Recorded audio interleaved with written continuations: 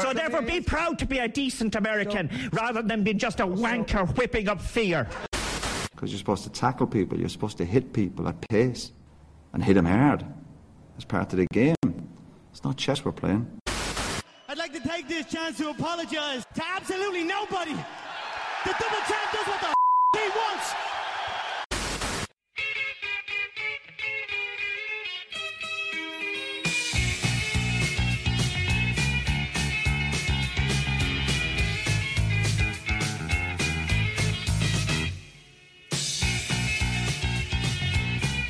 Hello everybody and welcome along to What's the Story podcast, WTS 103, coming to you from Fitzpatrick Castle Hotel. Check out fitzpatrickcastle.com. My name's Danny Murray. My name's Graham Merrow Merrigan. Alright. I did that very professionally, didn't I? Did you? Yeah, I like it. I like it. I'm ready for the next few weeks of WTS. Love it. We've got a good, man, we're very organised. We're busy till July. Very organised. We've got like a lot coming up, lads. So stay tuned. I feel great and very content. Yeah. Did that come across on the... Gave me a fright. It's just a car or That's something. the window open for you. You need the window open. The window's open. It's very humid. Very humid. Very, very. Or as I not so delicately put it, sweaty ball weather. Oh man, I was in Portugal where it was 30 degrees. It was rotten. I would say that is proper sweaty I hate ball the sun. I hate sun worshippers as well. I don't understand people who Actually, I don't mind sun worshippers. That's very personable. I just don't. Sun worshippers judge me when I sit in the shade. Yeah, no, I've no interest in sitting out and being scorched. No, neither do I. I can't understand people who will put oil on themselves and then sit under a blazing sun. Yeah. And then whinge that they've sunstroke. Yeah. Bleeding mad things. You'll look like a saddle by the time you're 35. Calm yourselves down. Where are we, Dan? I've done it at the start, Graham. Did you do it? Yeah, I did. Yeah. So we're all over that? We're done. Deadly. Look, we're professional. Do you know what I started watching? What? The Putin interviews Interesting. with Oliver Stone. Oh, okay. It's on Sky Atlantic. It only started... So this is Sunday. Right. They started last week on Yeah. Sky Atlantic. I think it's in kind of collaboration with HBO. So they're actually going out at 2 in the morning. Right. Every night, Tuesday, Wednesday, Thursday, Friday last week. So I've watched 2 out of 4. Right. Very interesting. It's That Oliver is. Stone one-on-one with Vladimir Putin from February, I think, 2015 to February 2017. Interesting. And it's access all areas with Putin. A sit-down interview wherever they go. See, here's the thing, right? Yeah. And I know I know people are straight away going to be like, oh no, he's a bleeding dictator and he's this and he's that and all that. But when you just watch him doing interviews and you just listen to him, you suddenly find yourself kind of going, He's not wrong. all right, Vlad, yeah, all right. Yeah, no, I see where you're coming from there. Well, I'll say he's not wrong. He's not wrong on... I don't believe he's wrong on certain foreign affairs issues. 100%, yeah. Obviously, he's wrong on human rights issues. Yeah, well, And, he like, discusses. Oliver Stone doesn't... No, he doesn't pull punches. He doesn't pull punches, he I had asks. heard about this ages ago, but I completely forgot. Probably because... It if only they were- aired last week. Yeah, I was going to say, if they were recording it You're gonna nearly love them. 2 years ago, They're an hour each. I'm definitely going to watch these. Man, I watched 2 while I was off and I was hooked. I didn't... Like you said, though, you sit down and you're listening to Putin and you're kind of going... Right, he's not wrong there, like... I love it. There's an interview with him where... And I'm purely basing that on his opinion of America and stuff like I was that. going to say, there's an interview with him where a journalist talks about Russia, the aggressor. Yeah. And Putin just kind of sits back for a second and then he just leans back into the mic and he goes, Russia aggressor? Tell me, when did Russia invade the Middle East? And when did Russia cause... And he just lists off all his problems and all that. Kind of pretty much, Now, that's what you're going to get with the Oliver Stone interviews. Now, he conveniently kind of skirts over the whole Afghan war like that. Well, Russia, when they were in Afghanistan kind of thing. But even at that... he bypasses that on the basis that he wasn't involved. Yeah, I was going to say, but even at that, that's Soviet Union. Putin took charge in 99, I think. Yeah, 98 or 2001. Yeltsin handed over to him. Yeah. Okay, right, yeah. Pretty sure it was 99 or 2001, certainly around that area. Yeah, around then. Because he was KGB director. Yeah, the ruble was through the floor. Yeah. And then Putin comes along and like I loved the whole. There's a great book called Once Upon a Time in Russia. Brilliant. It's by the same guy who wrote Bringing Down the House, which is made into the film 21 with Kevin Spacey. Did you ever see it? It's the lads from MIT and they go to Vegas counting cards. Don't think so, man. Brilliant film. It's based on a true story. But it's the same bloke who wrote this Once Upon a Time in Russia, and it's about Putin and the oligarchs. It's amazing. These interviews are just astonishing. I mean, they touch on homosexuality as well. Yeah, and he goes on completely frank. He says, and this is where I don't agree with him. Yeah. He kind of goes on about children have the choice when they're 18, but when they're under 18, pretty much saying when they're under 18 we don't want to know, but when you're over 18 do what you want. But I don't believe that's the circumstance. No, that's I the don't. situation in Russia. I don't believe that either. But I think on his foreign affairs issues, when we hear like back in the day W. Bush saying bad stuff about Russia because they didn't do this, that and the other, and we hear Hillary Clinton saying Russia's the aggressor and this, that and the other, like he counters Oliver Stone's. Now Oliver Stone doesn't have an agenda. He's just putting it to, well, the American people think this, that and the other. What do you have to say about that?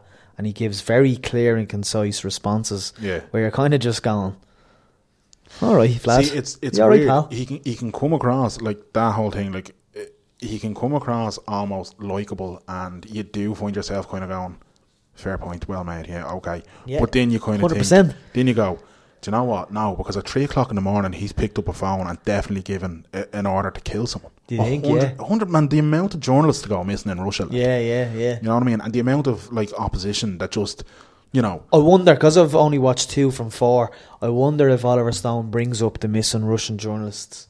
It'd be interesting, because there was a section in the interview in one of the parts where Stone mentioned about Russia owning the media, and Vlad was like, well, no, we don't. There's hundreds and hundreds of media outlets and we can't control them all. Well, that's what he says. You see, I mean? there might be, but a lot of them are very, very restricted. And look, state-run media in Russia is far more prevalent than anything else. Yeah. You know what I mean? And like, there's a scene you'd love in it.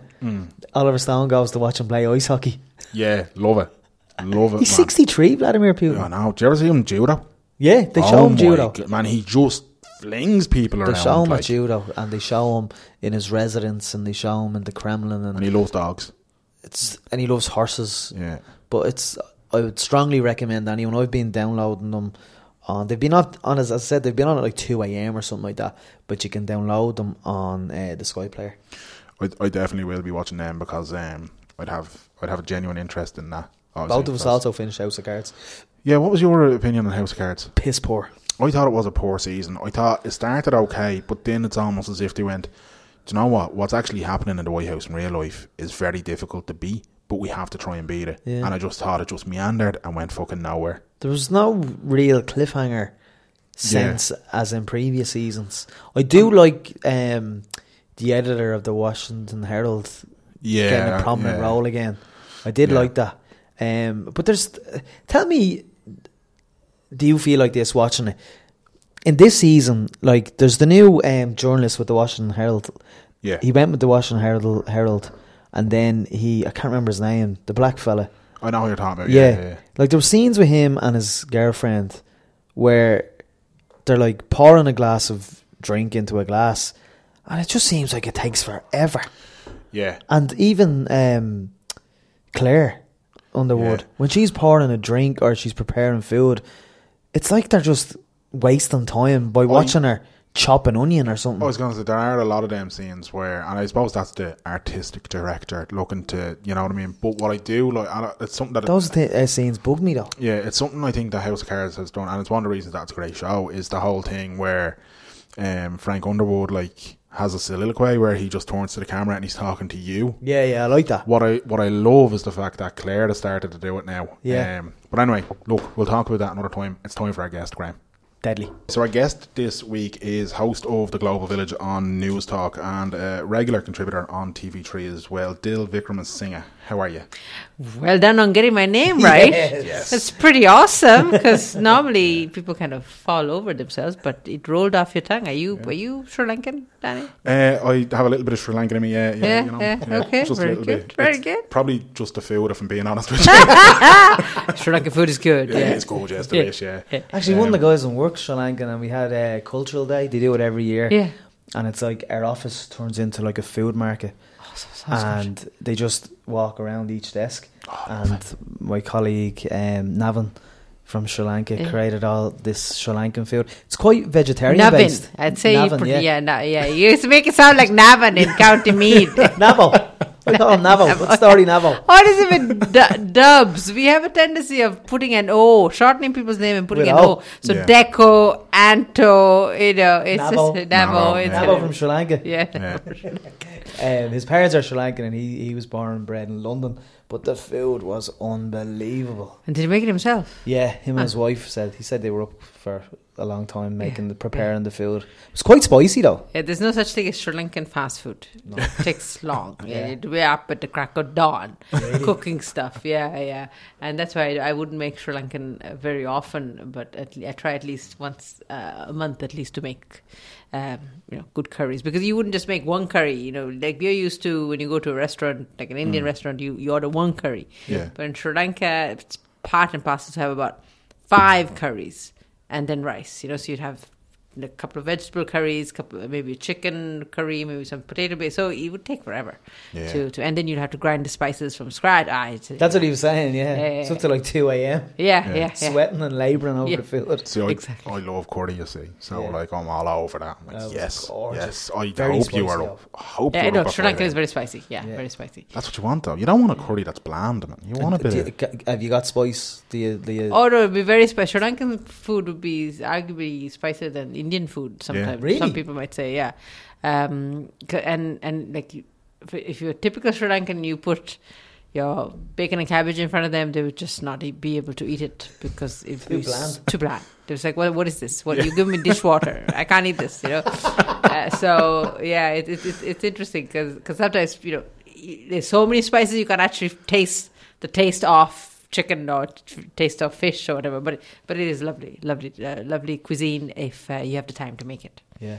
How did you adapt to Irish food, like spice bags and batter burgers? I don't know, but you can distill Irish food to just that, I said I do love my Dublin coddle. I make a good Dublin coddle too. Really? Yeah, I do. No, I adapt, I suppose, because I'm not your typical Sri Lankan, because your pal might be more Sri Lankan than me, because perhaps he was probably born and brought up in Sri Lanka, whereas I was born and brought up in Italy. And then I moved to Sri Lanka when I was 12, so I lived in Sri Lanka for about 8 to 9 years. And then I moved to Bahrain, where I lived there for 5 years, working as a flight attendant, and now I'm in Ireland, 17 years. So yes, of course, my parents are Sri Lankan, and it's part of my ethnicity, but I wouldn't fully call myself a Sri Lankan, because at this stage I'm more global citizen. Yeah. Yeah. So a little bit of Italian, a little bit of Sri Lankan, where I think I've now technically spent more time in my life in Ireland than anywhere else. So I certainly would love Irish culture and have an affinity to Ireland. Sometimes even more so than I would to Sri Lanka, because I have only my parents there, and but everything that I love and adore is right here on Irish soil. So Beautiful. And I'll take that. you were born in Italy? born in Rome. In Rome? Yeah. Love Rome. Yeah, I love Rome. Rome's amazing. Yeah. Beautiful. Yes. What was that like growing up in Italy? It was pretty. I mean, it's like it's funny because people have this romantic view of Italy, and it is. And Rome is a beautiful city, so full of culture. I have very fond memories of Italy, but I suppose there is my link to Italy is not as strong because they wouldn't give me Italian citizenship.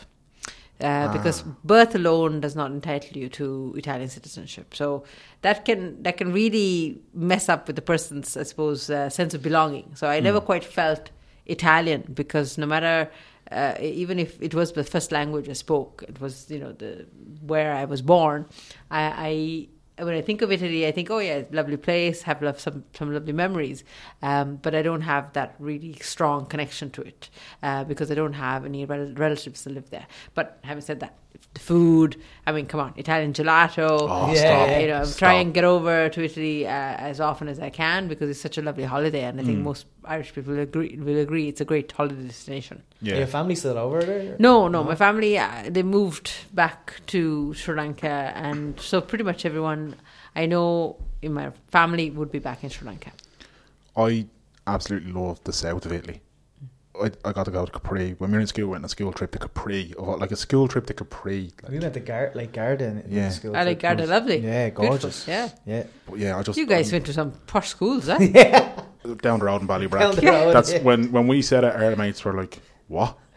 just completely unexpected that us, a load of gurriers from Ballybrack were running around Capri. Lake Garda. robbing lemons off trees and all. Like, That was in fairness, that's the done thing. I remember as a kid we did that. We loads of fields of watermelons, and that's what you do. You just go robbing watermelons. yeah, we were just like, because the hotel we were staying in, you go across the road and there was just like these blood oranges just hanging over the wall, like ground, and they were just dropping off. But we were just like, yeah, thanks very much for breakfast. Unbelievable they were, Really? man. Delish. Blood oranges are the nicest thing in the I world. don't think I've ever had a blood orange. Oh, so good. Can you get them here?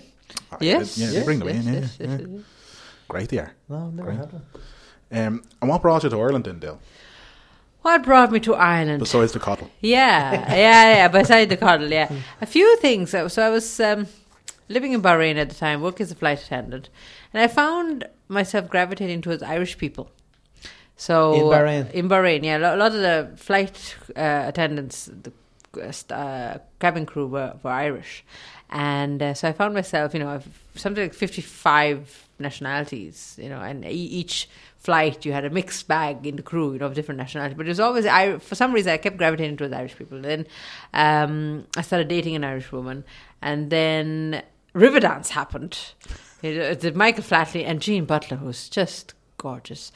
So there was a collection of things that happened, and so the woman I was dating at the time was in the process of leaving Bahrain to return to Ireland, and she said, "Do you want to come with?" And I'm like, "Well, I've had enough of flying. 5 years seeing the world, staying in 5-star hotels, great and all, but time to kind of move on and figure out what I want to do with the rest of my life." And I always felt Europe was somewhere I felt a sense of kind of belonging to. So and from an LGBT point of view, I knew it was a place where I felt I could perhaps live a full life and not feel that my sexuality was holding me back in any way. Not feeling The discriminated. discrimination, yeah, exactly. So that's what made me come to Ireland, and I suppose it really, I suppose I knew from the very onset that Ireland would be my home, because by pure chance, I arrived during Dublin Gay Pride. It was complete and utter coincidence that within day? within 24 hours of touching Irish soil, I found myself marching down O'Connell Street, singing and dancing to "It's Raining Men," which I thought was No better ironic. song to sing to. No better song. No better song, yeah. So that kind of sealed the deal for me, because initially it was we'll see how it goes, and if it doesn't work, I can always go somewhere else.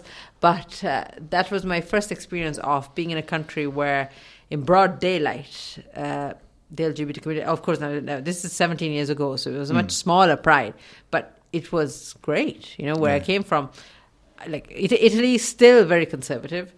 Sri Lanka, homosexuality is yet to be decriminalised. I was just going to say, you were kind of seeking kind of like acceptance by moving from Bahrain, but you're in Italy. That was they're quite discriminative. Yeah. And then Sri Lanka. Yeah, completely. Because And I had then no Bahrain choice. even as well. Yeah. I mean, the only reason I went to Bahrain was because it was a ticket to get out of Sri Lanka. So I had a Sri Lankan passport, and most people will know when you have a passport that is of a developing country, it's much harder to get anywhere with visas and work permits and all the rest.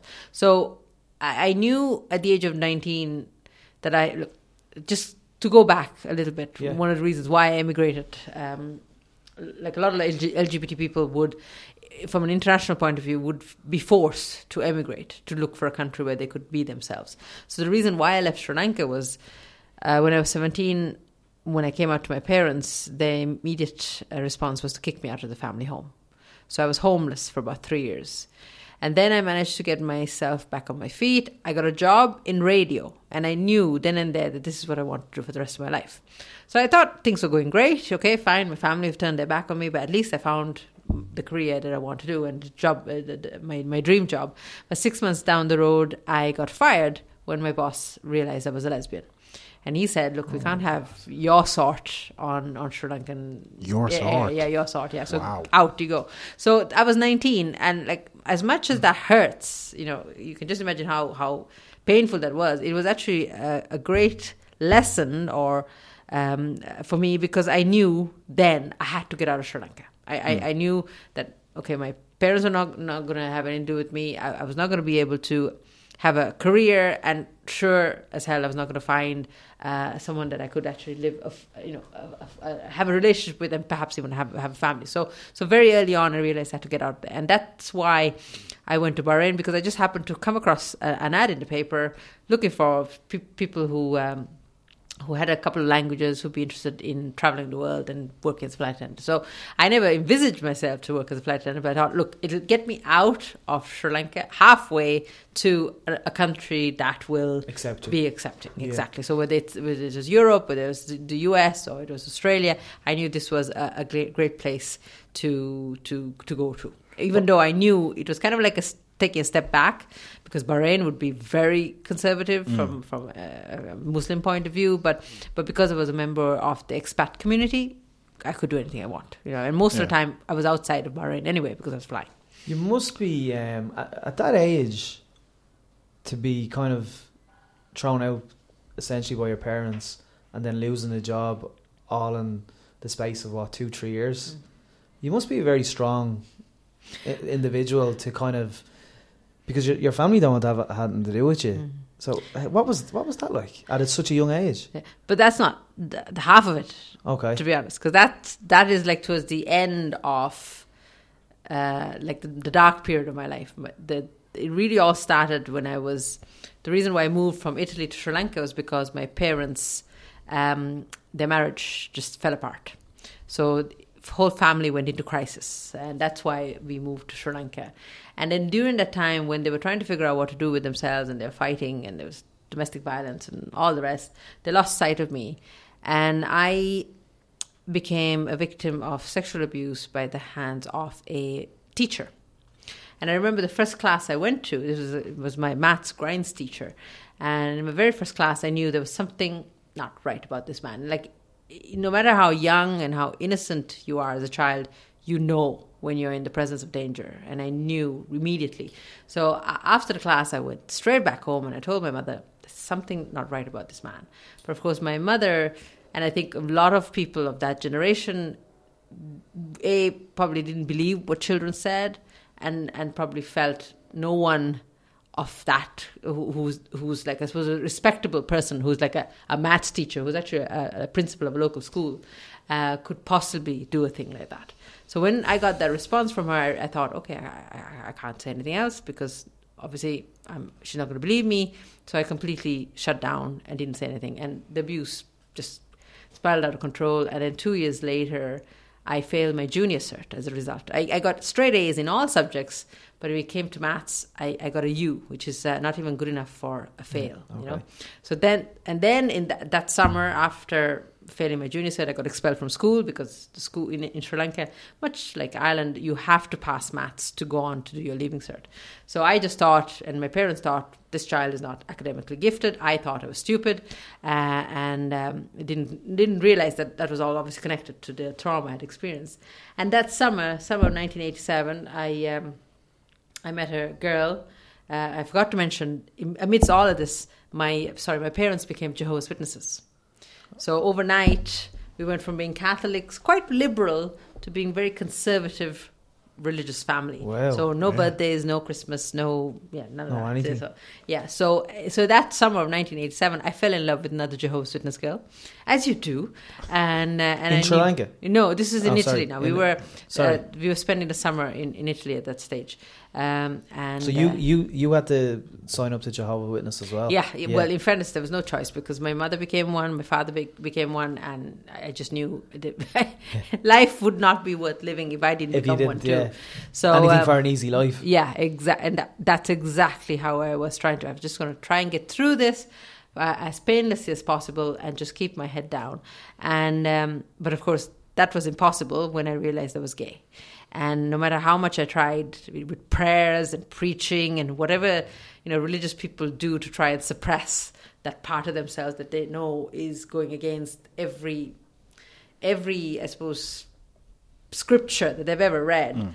I knew I couldn't suppress it, and I knew the moment I told my parents it would just be World War III, and it was. So my life imploded, but I have to say, looking back now, one of the best things that ever happened was my parents kicking me out of the family home, and it's taken me many years to come to this place and many years of therapy to say this, but it got me out of that world, that very close-minded, very rigid, just unhealthy, cult-like world, and it got me away from them, and it got me to a place like here, So of course it was very painful when it happened, because the last thing you think, the individuals that actually created you, your parents, you think they'd be the last people to turn their back on you, but actually that was the best thing that happened. And you told them because you fell in love with someone in Italy, is it? Yeah, it was because I not only had fallen in love with her, but it was because I knew this was a part of me that I just could not turn my back on, because it was, I knew there was always something different about me, because I didn't fantasize about George Michael and all these 80s star who's gay as Christmas. Like, how did we all not know that he was gay? Duran Duran and all that on, and I was just completely besotted with Madonna, and I thought that was completely normal, and of course it is normal, but everything around me kept telling me that wasn't normal. So I don't think I'd be here talking to you if that hadn't happened. Yeah. Because with mental health, I had a lot of mental health issues, and chances are I probably would have just deteriorated. Yeah, deteriorated to a point where I would have taken my own life. Because those negative messages around me were very much about, there's something wrong with you, you're an abomination. I remember my parents actually calling me an abomination, unnatural, a failure, and my father actually at one point even said I should kill myself because I'm such a, just a disappointment to them, So I'm able to say all that now as a 43-year-old woman because I've this big distance between me and what happened, and my life is really full with a lot of joy. I'm married to a wonderful woman called Anne-Marie. I've got a son who's 2. We're expecting a second child now.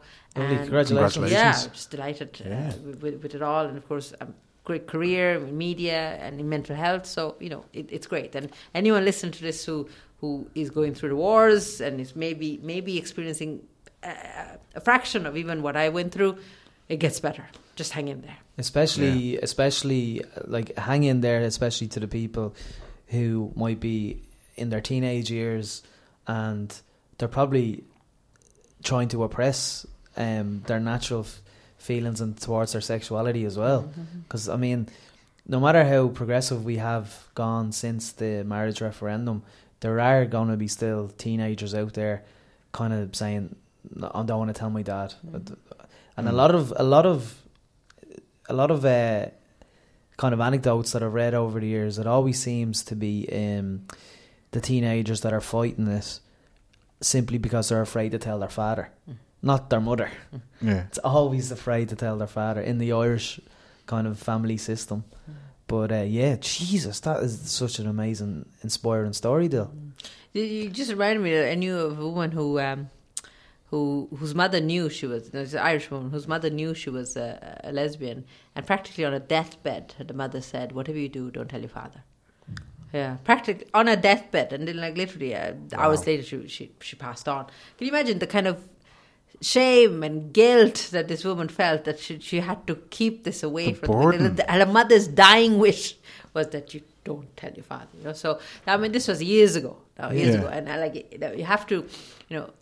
This is the week of Dublin Pride. The launch was just this week, and of course next weekend on the 24th is the big parade. You know, it is so much better than what it used to be. You know, thanks to the internet. You know, people, no matter where they're living in rural Ireland, you know, they're just one click away from getting support and hearing positive stories. You know, so we have come a long way. And but sure, this week Ireland has elected a gay Taoiseach. Yeah. You know, it's crazy. Like, and some people say, well, the people didn't quite elect him. Okay, Yep. you know, Yeah, it's a technicality, but still, he's there. And he's the youngest, and he's the son of a migrant. So, you know, I'm not a fan of his politics, and I know a lot of people would find him very conservative, but still, people growing up in Ireland, young people growing up in Ireland, are going to be very inspired by the fact that to be a Taoiseach, you don't have to be necessarily a white, straight guy. Yeah. You can be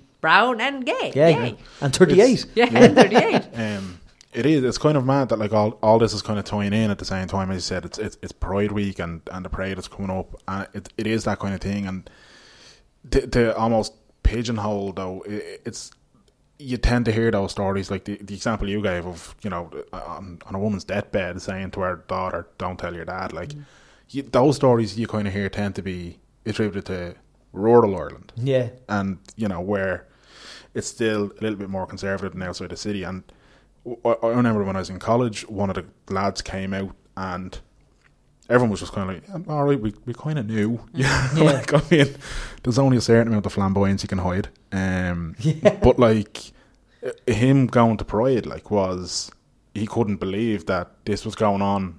You know, it doesn't happen outside Dublin. But when he seen it, he was like, "There is a community for me. There is something there. I can actually go places now and talk to people openly and become who I am." Yeah, you know. But still, the things are not, as I said, all rosy, because there's still issues like that happening, you know, and especially and it's interesting because I think I co-founded a mental health support practice called Insight Matters with my wife, right? And we set up Insight Matters mainly to provide mental health support to the LGBTQ community, because we felt there wasn't a service that was inclusive and supportive of those services, and we're set up by people of the community for the community, you know. And unfortunately, you know, although coming out as gay or lesbian is actually much more accepted now, there's still the odd story and odd situation where it's not. But I'll tell you where we need to really focus and open up our minds is around gender identity. Yeah. What does the Q mean in the LGBT? Queer. Oh, queer. So queer could be queer or questioning, and queer is anyone who wants to call themselves queer. So it's a bit more complicated than being lesbian or gay. But I thought that was the identity or something, maybe. Yeah. But from a transgender point of view, you'll find the most liberal parents being able to, you know, very easily accept if a child came out as being gay or lesbian. But if a child came out as being transgender and wanting to go through the gender reassignment process, that is pretty hard, because you know, even before a baby is born, the first question is they ask you, do you know if it's a boy or a girl? Like, gender is so deeply ingrained in our culture that when someone decides to actually know, I need to come out in my true gender, the whole world around them, it pretty much is what used to happen before when people used to come out as gay or lesbian. Now that's what's happening to people who are transgender. So you'll have, you know, married fathers, you know, coming out to their wife or their children as being transgender, and literally overnight the wife not wanting to have anything to do with him, and the children not wanting to have anything to do with it. The same goes for a woman. So we need to really open up our minds about this, because this is often people say transgender rights are almost 30 years or 40 years or 50 years behind lesbian and gay rights. Yeah. And how can the government help in any way? Well, we have legislation, and this is the interesting thing. The same year of the marriage referendum, I'm sure almost everyone in Ireland would remember May 2015 for the historic marriage referendum. But I'm sure very few people will know that in the same year, in September, only a few months later, Ireland passed what you call the Gender Recognition Act, which makes Ireland the fourth most progressive country in the world when it comes to transgender when it comes to gender recognition. So in Ireland, if you are transgender, you don't actually have to go through to the gender reassignment process, as in go from one box, which is either male or female, into the other box, where here you can actually self-determine. You don't have to go through any operation or anything like that. If you feel you're a man and you want to declare yourself as a man, all you have to do is that, and then fill out a few forms, and hey presto, you are now male. So that happened in September 2015. But I'd say most Irish people are unaware of that. I didn't know that. Yeah, so it's a lack of awareness. So a lot of people know, oh wow, Ireland is a country where 2 women can get married and 2 men can get married. But most people don't know it's a country that people, from a transgender point of view, they have the legislation that Dr. Lydia Foy, a woman who fought for 23 years and took Ireland to the European courts and was able to win that. But again, the information hasn't quite filtered down to the ground. And that's why when it comes to awareness, when it comes to discrimination and prejudice, people are still very much... they will just discriminate towards transgender people, as opposed to before. They would discriminate towards a gay or lesbian person. So and it's children as young as 4 and 5 that are coming out to their parents as being transgender, and the parents are like, "What?" Yeah, you don't know what to do. It's that kind of thing as well. Though at that age, it'd be very easy for the parents to almost dismiss it because you're a child, you don't know what you want. It's kind a phase. Of thing. Yeah, it's a phase. It's a phase. You grow out of it. It's kind of mad. I don't know. I'm and this is going to sound ignorant, but I'm almost too lazy to care if somebody says they're a man, they're a man. If somebody says they're a woman, and that's all there is to it. I don't understand why people would object in any way or have the energy to object to it in any way. Something that doesn't affect them. Yeah, it's baffling to me, But it's a little bit more complex than that, because we look at gender as being 2 boxes, male or female. But the reality is, like sexuality, it's on a continuum. Yeah, it can be fluid. Yeah, of course. Yeah, so you could have someone who's non-binary, who doesn't identify as being male or female, and most, again, our society is all about male toilets, female toilets. Everything has to be pink for girls, blue for boys. The shared toilets thing is one that baffles me. People getting upset about shared toilets. I'm like, you live in a house with a shared toilet, lads. Yeah. All your life you've had a shared toilet. It's weird going out and not having a shared toilet. I don't get. Yeah. You know what I mean? But anyway, sorry. Yeah. No, absolutely right. So it just changed, because for me, a lot of people always would say, oh, this is all nonsense and the world is getting confused. But put all that aside, as I said, if a child as young as 5 knows instinctively that they are, there's something there between their legs that shouldn't be there, or there's something that should be there, and they're telling you that, and they're coming to a point where there's enough cases of actually little boys actually trying to cut their own penis because they feel that shouldn't be there, So that's no longer a phase. So if a parent sees this, I know it's hard, because obviously the parent has at this stage, thought, I have a son, and now you're suddenly telling me I have a daughter. So of course it takes time for the parent to realize this, but there's a lot of information out there for them to educate themselves. But they have to support the child, because the sooner the child gets the necessary support and treatment, they can actually then get on with their life, because the key is get on, the hormone blockers, whatever you have to take to stop developing fully into the gender that you're not, and then get on the right track. And again, this might be me coming at it purely from a point of ignorance, but I read before, and I can't remember where I seen it, but it was somebody making the argument about the whole non-binary and being gender fluid, and they were going to kind of the length of saying, when you're having a baby, you should not give that baby a boy's name or a girl's name, that they should be called baby until the point that they're old enough to choose their own. Exactly. I personally, I'm kind of I think that's a little bit much. If the child at age 4, at age 5, or much further into their life decides, I'm not John anymore, I'm Jenna, or whatever the case may be, then fine, have at it. But I don't know, is it? But can you not see it's difficult? It's like coming out. Right now, gay people still have to come out. Straight people don't have to come out. No. So why can't we just assume, they are what they are, and when they, if they want to be attracted to boys or girls, whatever, as opposed to, and the same goes with gender, because once you start because it's not as simple as just giving a child a name that is either male or female. There's all the other stuff that goes with it, and I as a mom, I'm constantly having to fight off stuff. Yes, I have I know I have a son. He's quite. I think he's cisgender, as in his gender matches his sex. So.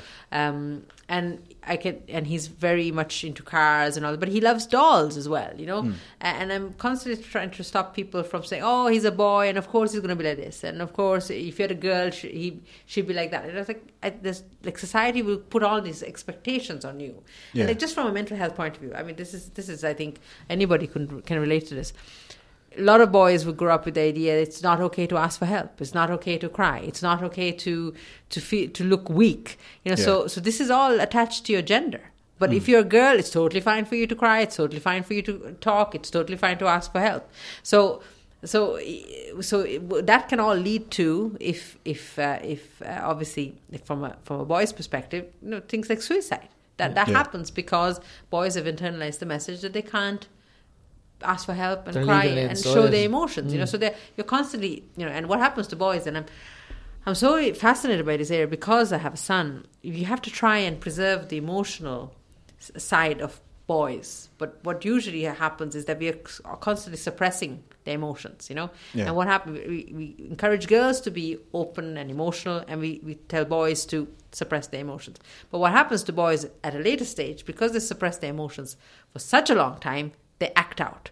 Either they act out in a way of harming the people around them by, violence and antisocial behavior, or they act out by actually harming themselves.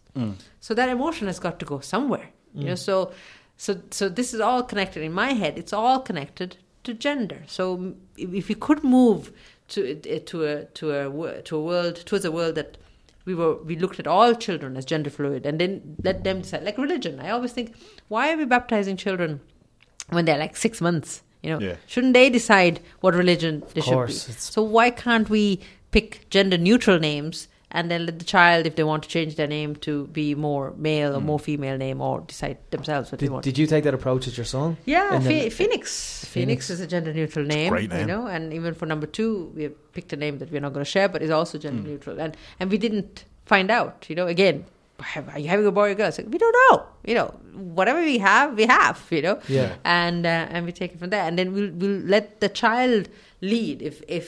When you go to a toy store, if Phoenix was gravitating towards the dolls, we'll buy him the doll, But I know parents would feel uncomfortable, and sometimes, especially dads, would feel uncomfortable if their son was playing with an ironing board or Hoover or a doll. And I think, and it's so interesting if you have another child, if they see their father, rocking their baby sister or baby brother, or cooking or ironing, they're only just wanting to mimic you, but suddenly it's not okay for the boy to do it. Yeah, give him the football. Yeah, give him the football. Get the ironing board out, give him the football.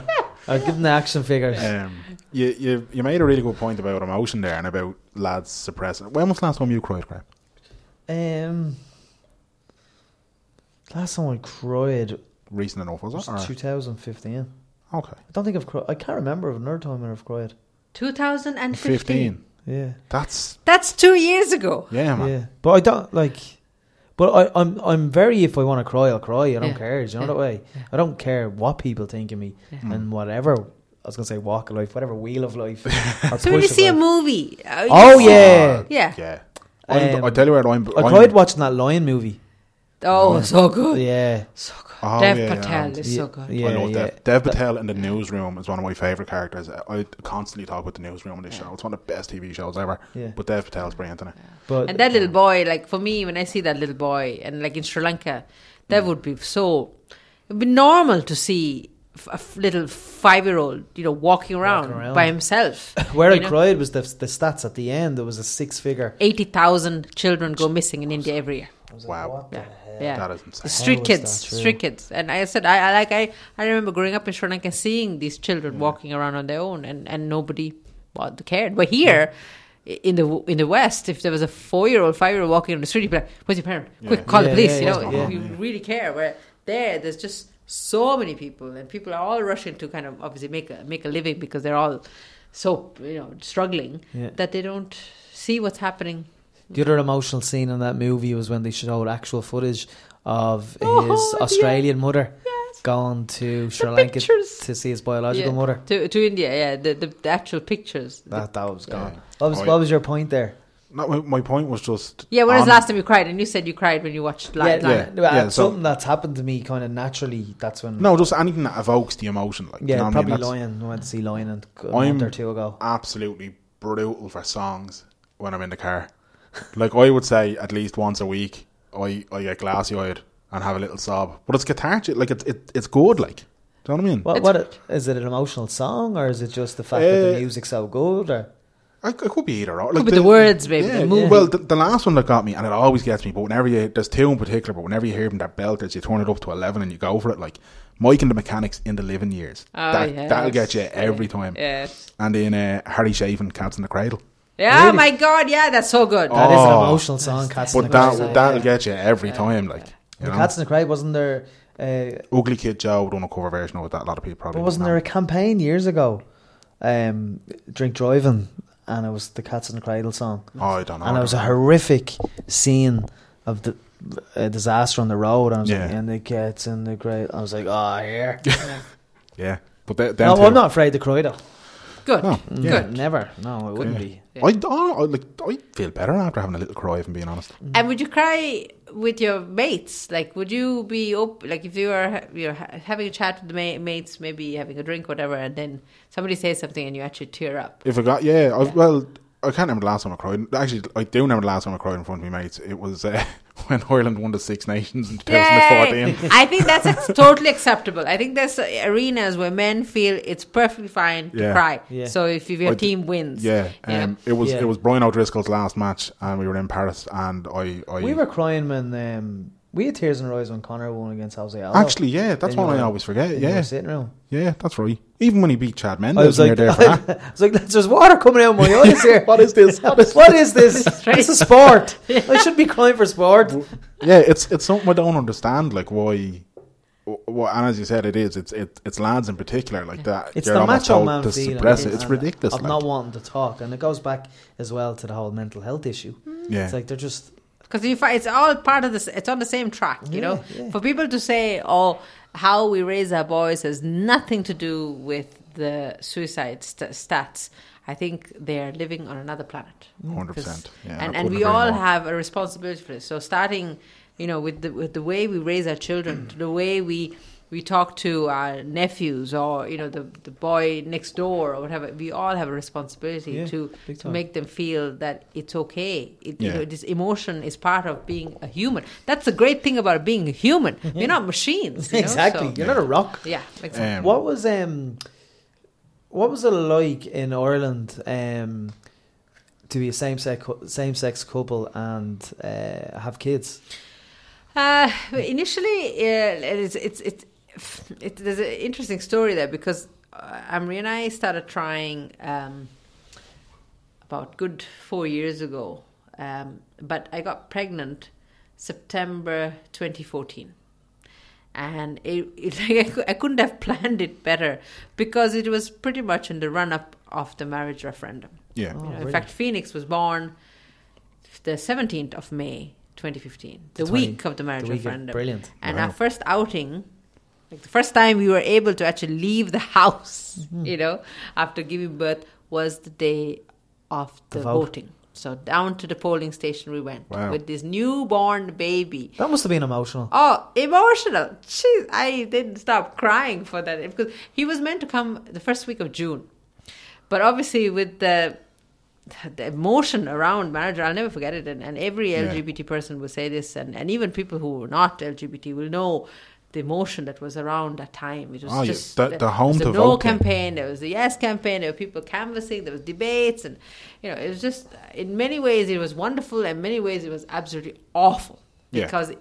Because you felt your country, and actually I'll sum it up really well by a friend of mine who's Irish, who was canvassing door to door, and she said that if Ireland hadn't voted yes and the no campaign had won, she would have had to immigrate.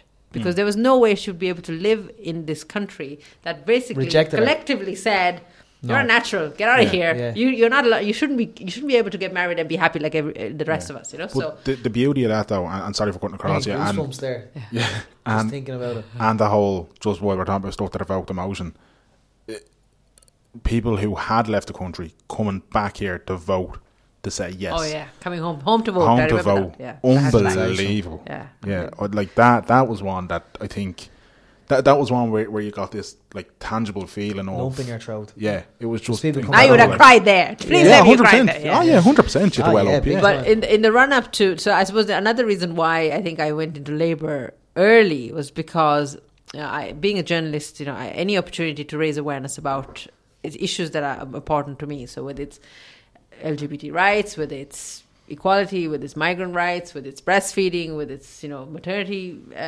improvements in maternity services, whatever it was. So at that time, I thought there was a lot of people, especially because the No campaign was using children. They were saying, "Oh, don't let gays get married because children have the right to have a mother and father," right?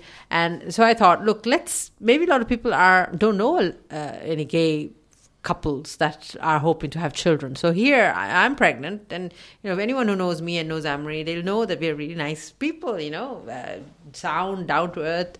So I thought, let's share this experience. So on social media, whether it was on through TV, radio, I shared openly the fact that we were expecting a child, and we were hoping to raise our son in a country that was inclusive and respected our family situation. And of course, I was absolutely attacked, abused. I mean, the social media attack that I got was so bad. Like, there was thousands and thousands of tweets from the No campaign. It came to the point where I actually had to call the guards. I didn't feel safe that I could go home. From the No campaign? Yeah, from people who were supporting the No campaign. So I felt I couldn't go to work. I felt they were going to find my house, because the stuff they were saying was so vile. Like the worst would be that they would, they said a same-sex couple having a child is as bad as, two pedophiles having children. That's how low it was. And I experienced sexual abuse. So for someone to say that to me, it was very upsetting. And I couldn't get my head around the fact that this is that kind of stuff that you wouldn't do to any human being, but let alone a pregnant woman. Because you don't know what mental state the person is. So that was the negative side of it. And then of course when the vote came through and it was yes, it was amazing. And it's really interesting how the marriage referendum has changed and improved the quality of the lives of same-sex couples. Because so when I announced my pregnancy in 2015, it was absolute and complete pandemonium. And when we announced Anne-Marie's pregnancy 7 months ago, not one single negative message, not a negative tweet, no letter, no hate mail, nothing. You got a round of applause on the Ray Darcy show. Yeah, it was all about, well done, was delighted for you, congratulations. We got the response that the normal response to when someone says they're expecting the acceptance. The acceptance, exactly. So that just goes to show how powerful legislation is. Because overnight, I'm not saying that there's no homophobia in Ireland. It's there, but because of the marriage referendum, people now know I can feel this way, but I can't get on a social platform and vilify somebody for wanting to have kids. We're running out of time, Jadil, but I suppose to almost change the kind of trajectory a little bit then, and if Ireland is, while there are still issues, if it's a positive example in terms of equality and whether we agree with Leo Varadkar, do that a lot, been doing that a lot. If we agree with him or not, at the end of the day, as you said, young migrant son, and he's homosexual, so there's signs of progression there. But then you look to the situation across the water, and you've got the Conservatives and the DUP, which is the maddest shit in the world ever. It is. You couldn't write this stuff. You couldn't make this stuff, could you? No, it's bonkers. And it's so funny because there's another female prime minister who's just going to ruin it for every woman who wants to go into British politics, because it's like Thatcher all over again. Yeah. So it's very worrying, and I feel I'm frightened because I feel the UK is just wrapped in fear right now, and they're like putting up their borders, and they're like, we're going to get out of Europe, and we're just going to hunker down and just hold our what is ours and make sure that nobody gets their hands on it. And that's just, they're painting a massive target around their back. And my worry is that there's going to be more and more of these attacks because they've become so close-minded and close-hearted that they're just looking for trouble. Where I feel, look at France and a lot of Scandinavian countries. Look at the horrible thing that it was Norway. When they had that horrendous. Andreas. Yeah, Breivik. Yeah.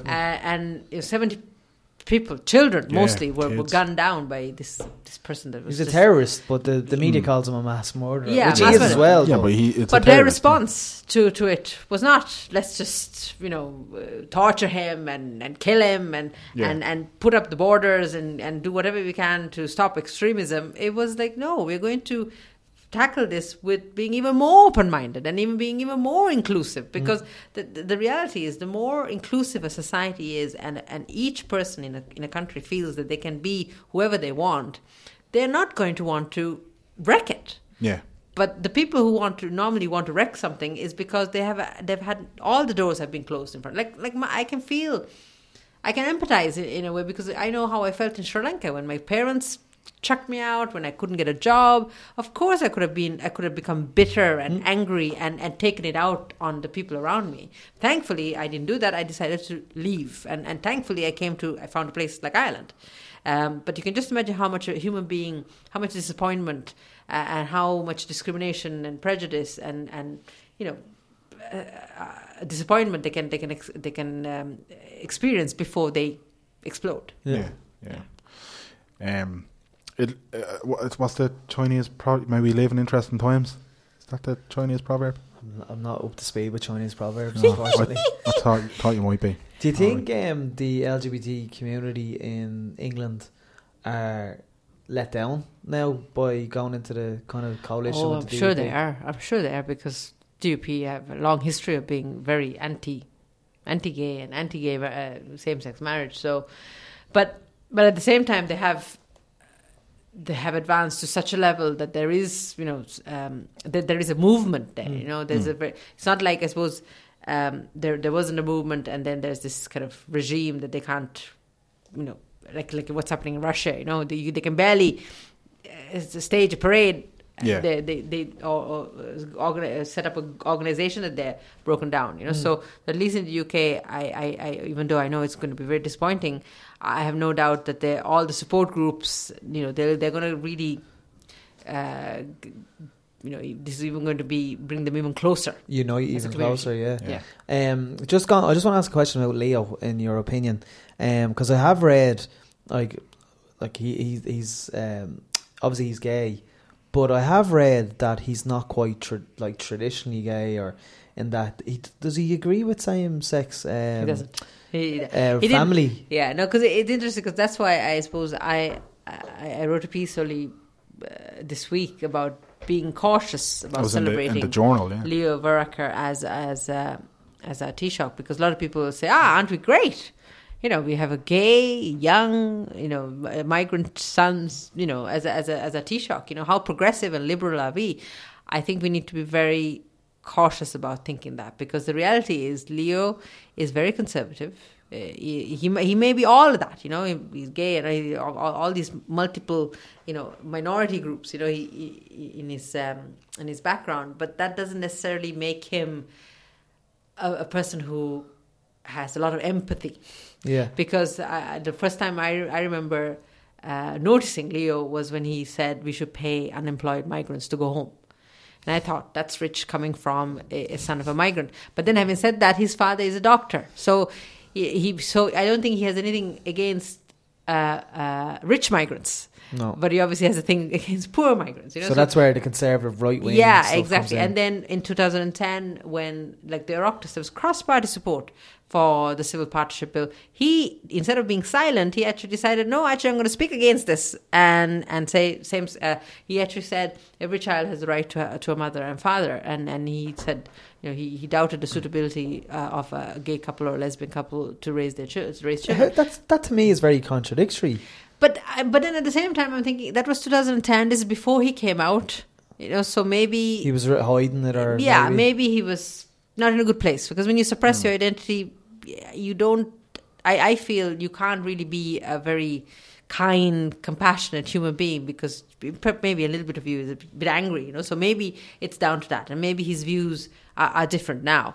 I want to give him the benefit of the doubt, and also I want to give him the benefit of the doubt from a point of view that yes, he was all these things, but now that he's Taoiseach, he could surprise us all and be a Taoiseach that will represent all people and not just the rich, and the right wing, because there's we're all here, and the Taoiseach should really represent all people. So I'm hoping that he'll be able to step away from those, if those are his values, and realize, okay, now I have to represent all people, whether I like it or not. I need to deal with some really important issues like abortion and so forth, and I hope he does that. Do you think he will repeal the 8th in his reign? I don't think he has a choice. Or do you think it'll happen under his reign? I genuinely think that he doesn't have a choice, because the movement, the reproductive rights movement, has really in the last since Savita Halappanavar. It's like the water charges. It's